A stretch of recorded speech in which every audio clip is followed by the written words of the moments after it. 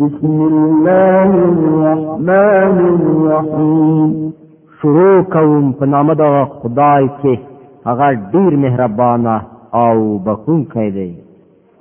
والتين والزيتون قسم په انځر او خوون.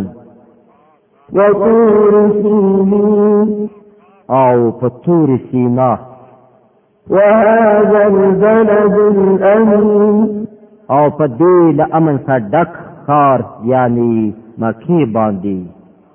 لقد خلقنا الإنسان في أحسن تقويم موږ انسان په ډیره ښه بڼه پیدا کړ.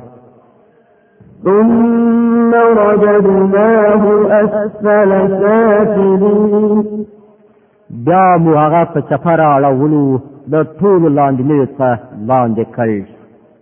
إلا الذين آمنوا وعملوا الصالحات فلهم أجر غير ممنون. پرته له کسانو چې ایمان راو او ښه عملونه کوي چې د هغو لپاره هیڅکله نه ختمېدونکی